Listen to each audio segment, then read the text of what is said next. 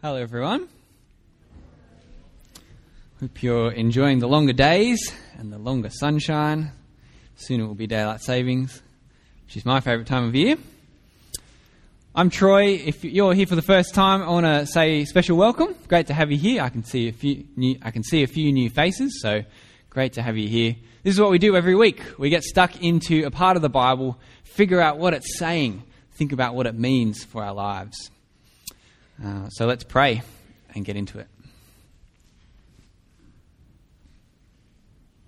God our Father, we thank you for the message of your Son. Teach us now to be humble before you as we read your word. Give us wisdom. Open our ears, open our eyes, and help us to see the wonder of your word and our amazing Lord Jesus. Amen. To kick us off, to get us thinking a little bit, turn to your neighbour and ask them what they think about this proverb. A fool does not delight in understanding, but only wants to show off his opinions. Ask your neighbour what their opinion of this proverb is. Alrighty. I can hear lots and lots of opinions. Let's not be foolish and keep talking for the rest of the night. I got us to think about that proverb because as I was preparing for this talk and reading this passage in Mark's Gospel, I found this proverb. And it really struck me that what this proverb says is a lot of what's happening in Mark's Gospel so far. What have we seen over the past few weeks of Mark's Gospel? We've seen whole crowds of people come to Jesus, see what he does, hear what he says, but not understand. We've seen whole crowds of people with opinions about Jesus, but with very little true understanding. Most of the responses that we've seen to Jesus so far have been foolish, lacking understanding, showing off opinions like this proverb talks about. We see people come to him not to be taught from God's word, but to be healed. That's a good thing, but it's not the main reason Jesus came. Last week we saw the Pharisees almost misunderstand him on purpose, trying to accuse him of breaking the law. And even his disciples, those who spent the most time with him, those who heard and saw the most amazing things, even they still failed to understand him time and time again. Do you remember back when Jesus fed the 5,000? He fed them with 5 loaves and 2 fish. And later that night, Jesus walked on the water to the disciples. The disciples freak out, and what do they say? Have a look. Mark 5:51. It's on your outline or in your Bible.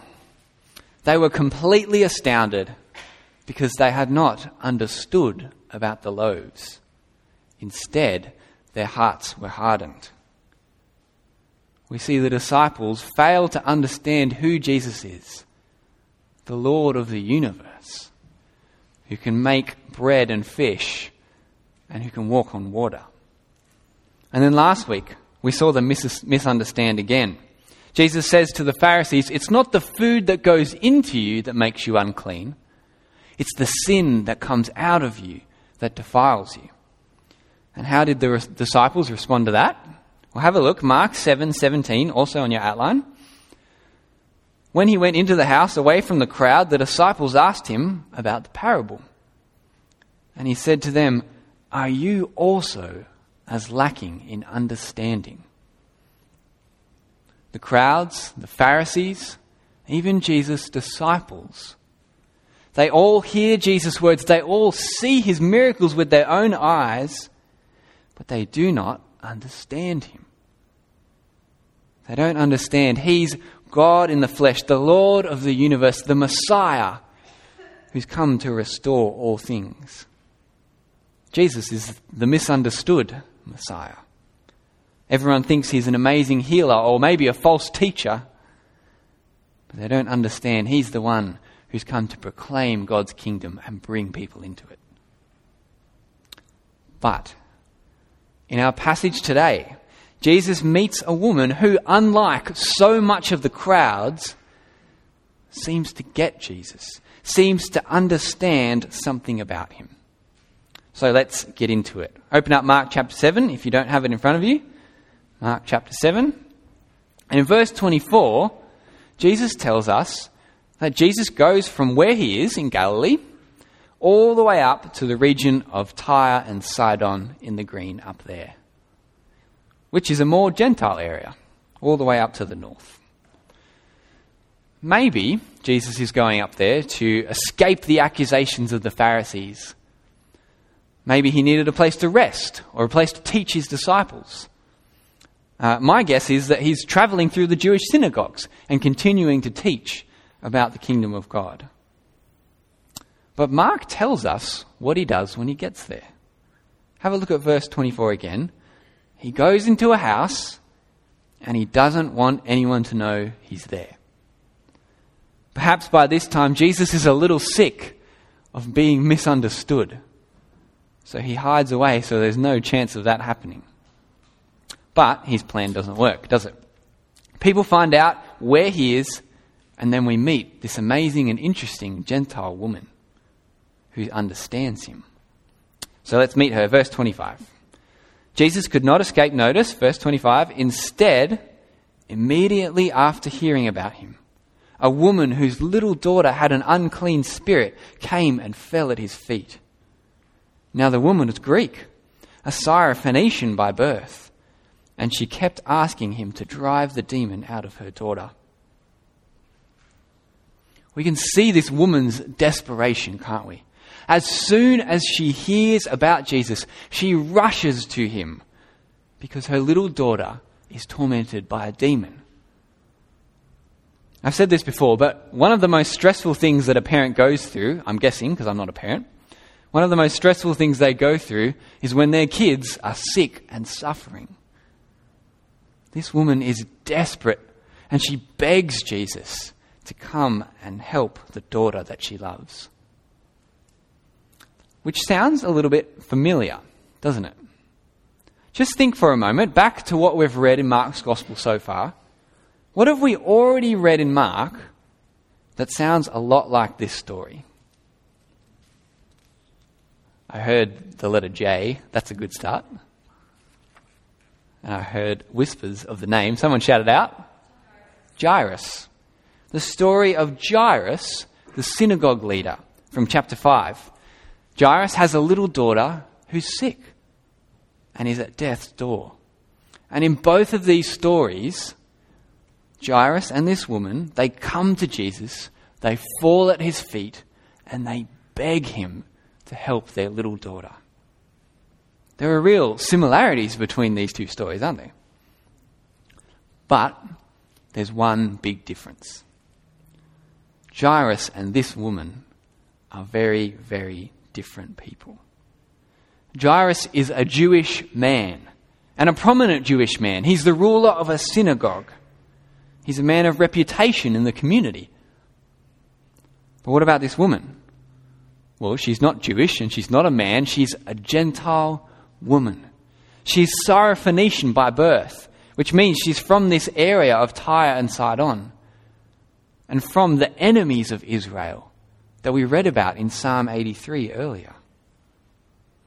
This woman from Syrophoenicia is the most culturally different person that Jesus has encountered so far. Sure, Jesus dealt with tax collectors and sinners, yes. But this woman is even further removed than them. Out of all the people that Jesus interacts with, she is the last person who should understand anything about Jesus. And I think Jesus kind of gets that this might be the case. He doesn't want to be misunderstood, so he tests her with a little parable. As a side note, one of the things that I've been really struck by and amazed by Jesus as we've been reading through Mark is that Jesus always knows exactly what to say. He speaks a word of rebuke to the proud Pharisee, but he speaks a word of comfort and gentleness to the person in need. But Jesus' response here makes me doubt that amazement that I have. It's really weird. What does he say to her in verse 77? Have a look at it. It sounds like he says, "Why should I help you? You're a dog." It sounds shocking, doesn't it?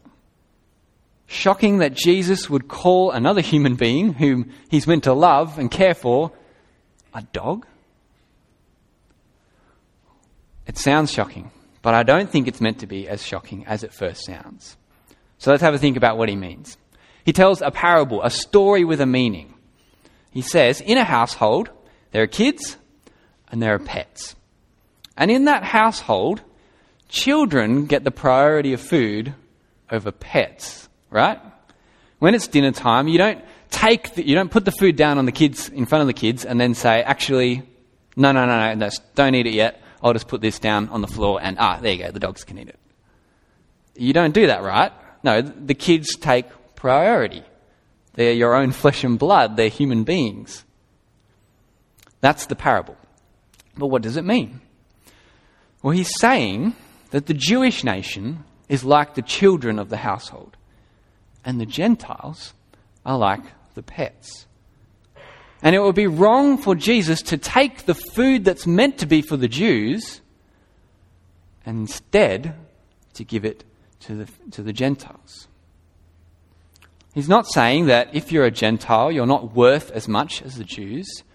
He's saying there's a priority. I have to come to the Jews first, and only later will I go to the Gentiles. He's saying now is not the time for the gospel to go out to the Gentiles. First, I need to preach the kingdom of God to the Jews, God's special chosen people, because I'm the Jewish Messiah. Only later, after I die and rise again, will the gospel go out to them fully. You see, he's testing her. He's testing her understanding to see why she's really coming to him. He's testing her faith. How does she respond? It's so simple, but it's also really profound. Verse 28. She says, "Lord, even the dogs under the table eat the children's crumbs." She says, okay, I understand that you are Jewish, and I understand you've come to the Jews first, and I understand that I am not Jewish, but can I please have just a crumb? Just as the pets get the crumbs of the kids' food that falls from the table, can I please just have a crumb of your ministry? It's a profound response, isn't it? And it's profound because it shows she understands him. In amongst all those who don't understand Jesus, this Gentile woman understands. Or actually, we should say she understands herself. She understands herself in relation to Jesus, the Lord. She recognizes she is not a child of Israel. She recognizes she should not get anything from Jesus. She just comes to him in humility and destitute and asks only for grace. It's a stark contrast to the Pharisees we read about last week, isn't it? The Pharisees presume to be right. They presume to know better than Jesus. They presume to be right with God because of all their washings and because of their law keeping. They presume God should be good to me. They're proud and not humble. They think they deserve their salvation and that God owes them a blessing. But it couldn't be any more different to this Gentile woman. And I think this is a real take-home point for us. To understand Jesus is actually to understand our place before him. Not as the Pharisees who presume on Jesus, but as the sinful Gentiles who don't deserve anything from him, only to be judged and condemned because of our mountain of sin. To understand Jesus as the Lord is to come to him without presumption and without pride and to say, Lord, have mercy on me, a sinner. To rely only on his grace and his death and resurrection for our sin. So, does this woman pass Jesus' test? How does Jesus respond to her? Have a look, verse 29. Because of this reply, you may go. The demon has gone out of your daughter. Finally, Jesus finds someone who understands. Very rarely is Jesus impressed with the faith of anyone. But here he is, and so he responds with compassion and grace. As Jesus is speaking, the demon leaves the little daughter, and the mother finds her well again when she gets home. Which is amazing, isn't it? This story is an amazing sign that again points to Jesus' power, his power over Satan, his power over demons. He can cast them out with a word and even from a distance. But this is also a great sign of Jesus' compassion and his grace to the Gentiles, as the crumbs of his ministry fall from the Jews down to them.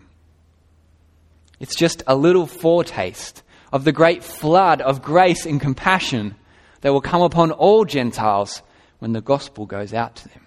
We can see that happening in the book of Acts, can't we? They get more than crumbs. The Gentiles, we here sitting today, we don't get just crumbs. We get the full banquet of all of God's grace. And so we should be humbled before God for his goodness to us. But now, yet again, Jesus moves on from here and does a big trip somewhere else. So, verse 31, Jesus makes a big journey from Tyre to Sidon and then back down all the way to the region of the Decapolis, another more Gentile area.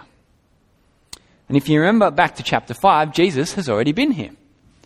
This is where he cast out a legion of demons from one man and sent them into pigs, who then ran and drowned themselves in that strange turn of events. Last time Jesus was here, how did the people respond to him? They told him, "Go away. We don't want you here. We're afraid." But this time, instead of begging him to leave, they beg him to help. They beg him to help this man. Now, we don't know very much about this man. We don't know if he's a Jew or a Gentile. We don't know how old he is. We don't know how long he's suffered for. All we know is that he's deaf and that he can't speak properly.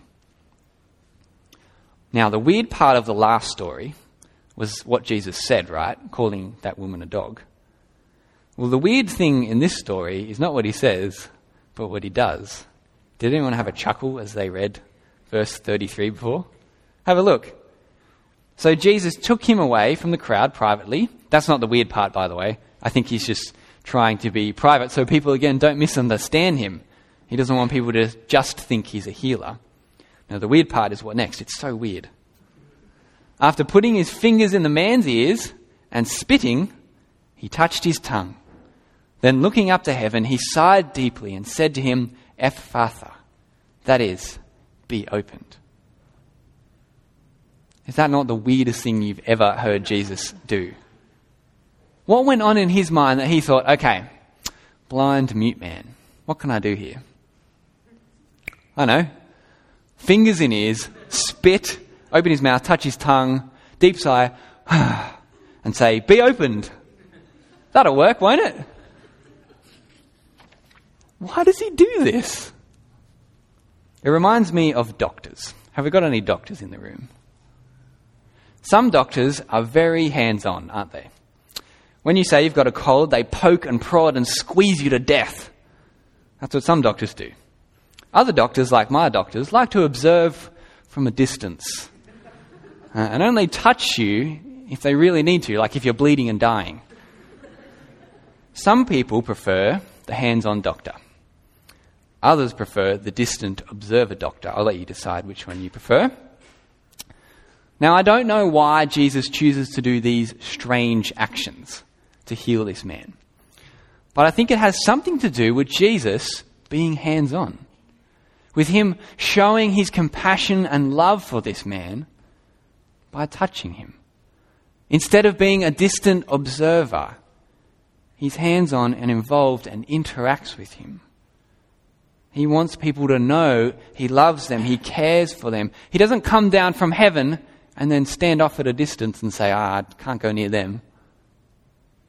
No, he gets fully involved in our human existence. He identifies with people and loves them. But far more important than the way that he heals this man, even though it's strange, is the fact that he does. Jesus' very strange actions, they work. Verse 35, immediately his ears were opened and his speech difficulty was removed and he began to speak clearly. Isn't that amazing? Just as the crowds are amazed in verse 37, so we should be amazed. Jesus has the power to do what our medicine and our science and our technology struggles to do even today. Restore someone's hearing and speech perfectly. In an instant, it's like he never even had the problem. Jesus is our amazing Lord who heals the sick. But we need to be careful that we're amazed for the right reasons and not the wrong reasons. In verse 36, he orders them not to tell anyone. Again, why is he being so secretive? It's so that people don't misunderstand him. Jesus is amazing, but not just because he is a healer, but because he is the Lord of all. Well, let's step back a bit and ask, what is Mark trying to do with these two strange little stories? On the surface, these stories are yet another example of Jesus' power to heal and his compassion on those who are suffering, and that is wonderful. But Mark, I think, is making a bigger picture here. He's pointing to something more. Remember, in this part of Mark's gospel, Mark is trying to show us those who understand Jesus, and that there are many who don't. And he shows us how people hear what Jesus says, see what he does, and miss the point. And in amongst all these people who misunderstand Jesus, the crowds, the disciples, Jesus heals a man's hearing. In amongst all these people, like the Pharisees who claim to speak the truth, Jesus heals this man's tongue. I think Mark wants us to stop and reflect. In amongst all of this misunderstanding about Jesus, what is Mark trying to say to us when he gives us a woman who does understand him and a man whose hearing and speech is healed? Both stories show us how we can understand Jesus. The first story with the woman, the right response to Jesus, the right understanding of him, is to see yourself as undeserving, like this Gentile woman does. Not to presume on God's goodness like the Pharisees, but to come before God humbly and ask only for grace. And what about the second story, the deaf mute man? It's a picture of how we can understand Jesus. It's only as Jesus opens our ears and loosens our tongues that we can hear who he is, understand him, and then call him our Lord. We need him to miraculously heal our spiritual ears and our spiritual mouth so we can understand and call him our Lord. And to finish off, I want us to reflect on those great things for a little bit. And to do that, I want us to ask one question two different ways. So one question, how do you understand Jesus? In two ways. The first way, how do we go about understanding Jesus? How do we go about understanding who Jesus is and what he has done and understand rightly? Well, as we've seen, it takes the humility of this Gentile woman. And it takes Jesus having to open our spiritual ears and mouth to understand and call him Lord. is to recognize Jesus as the powerful Lord of the universe and the one who should be the Lord of your life. To know that he is the Lord and to know that you are undeserving and spiritually deaf and spiritually unable to speak before him. And then it's to cry out to him and ask him only for grace and forgiveness on an unworthy sinner like me. We also understand Jesus by letting his word tell us who he is, rather than saying, this is who I think you are. Having the Bible shape our understanding of him instead of pop culture, instead of our experiences or our family or secularism or our traditions. All of those things are good things. Well, not all of them. But they need to be weighed against who Jesus is in the Bible. Because that's how you understand who Jesus is. But the second way I want to ask this question is this. How do you understand Jesus? How do you right now, currently, understand Jesus? Who do you think he is? And is your understanding right? The crowds, the disciples, the Pharisees, they all had their ideas of who the Messiah is and what Jesus was and what he was about. They defined him because they thought that's what he should be like. But they misunderstood him. Instead, it was this humble Gentile woman who came to him only for grace, who understood him better than all the rest. So how do you understand Jesus? Is he the guy that you got Sunday school stories about when you were growing up? Is he the nice guy who says wise things and who gives good advice on life? Is he the guy that you pray to when things get hard? Is he the guy who you tip your hat to on a Sunday but forget about for the rest of the week? Is he a fantasy that people made up? Or is he the one that he says he is? The one who says, repent and believe, for the kingdom of God is near. The one who says, I've come to serve, not to be served, and to give my life as a ransom for you. The one who is the Lord of the universe and the Saviour, worth putting all of our faith in and giving all of our life to. Because that is who he says he is. One question, two ways. How do you understand Jesus? By the humility of this Gentile woman and by the miraculous power of Jesus to open our ears to the gospel. And two, how do you understand Jesus? Do you understand him as the amazing Lord that he is, or as something else that he isn't? Let's pray.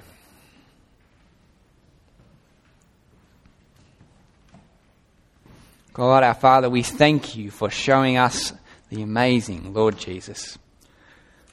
Thank you that he walked the earth, that he lived and taught, that he died and rose again, and that Mark wrote it down for us to read so that we could know him and know him truly instead of misunderstanding him.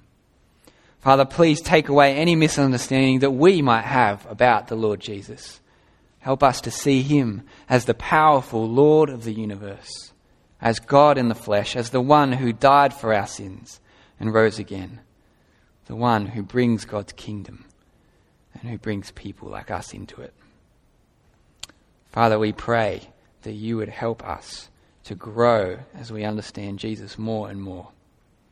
And we pray in Jesus' name. Amen.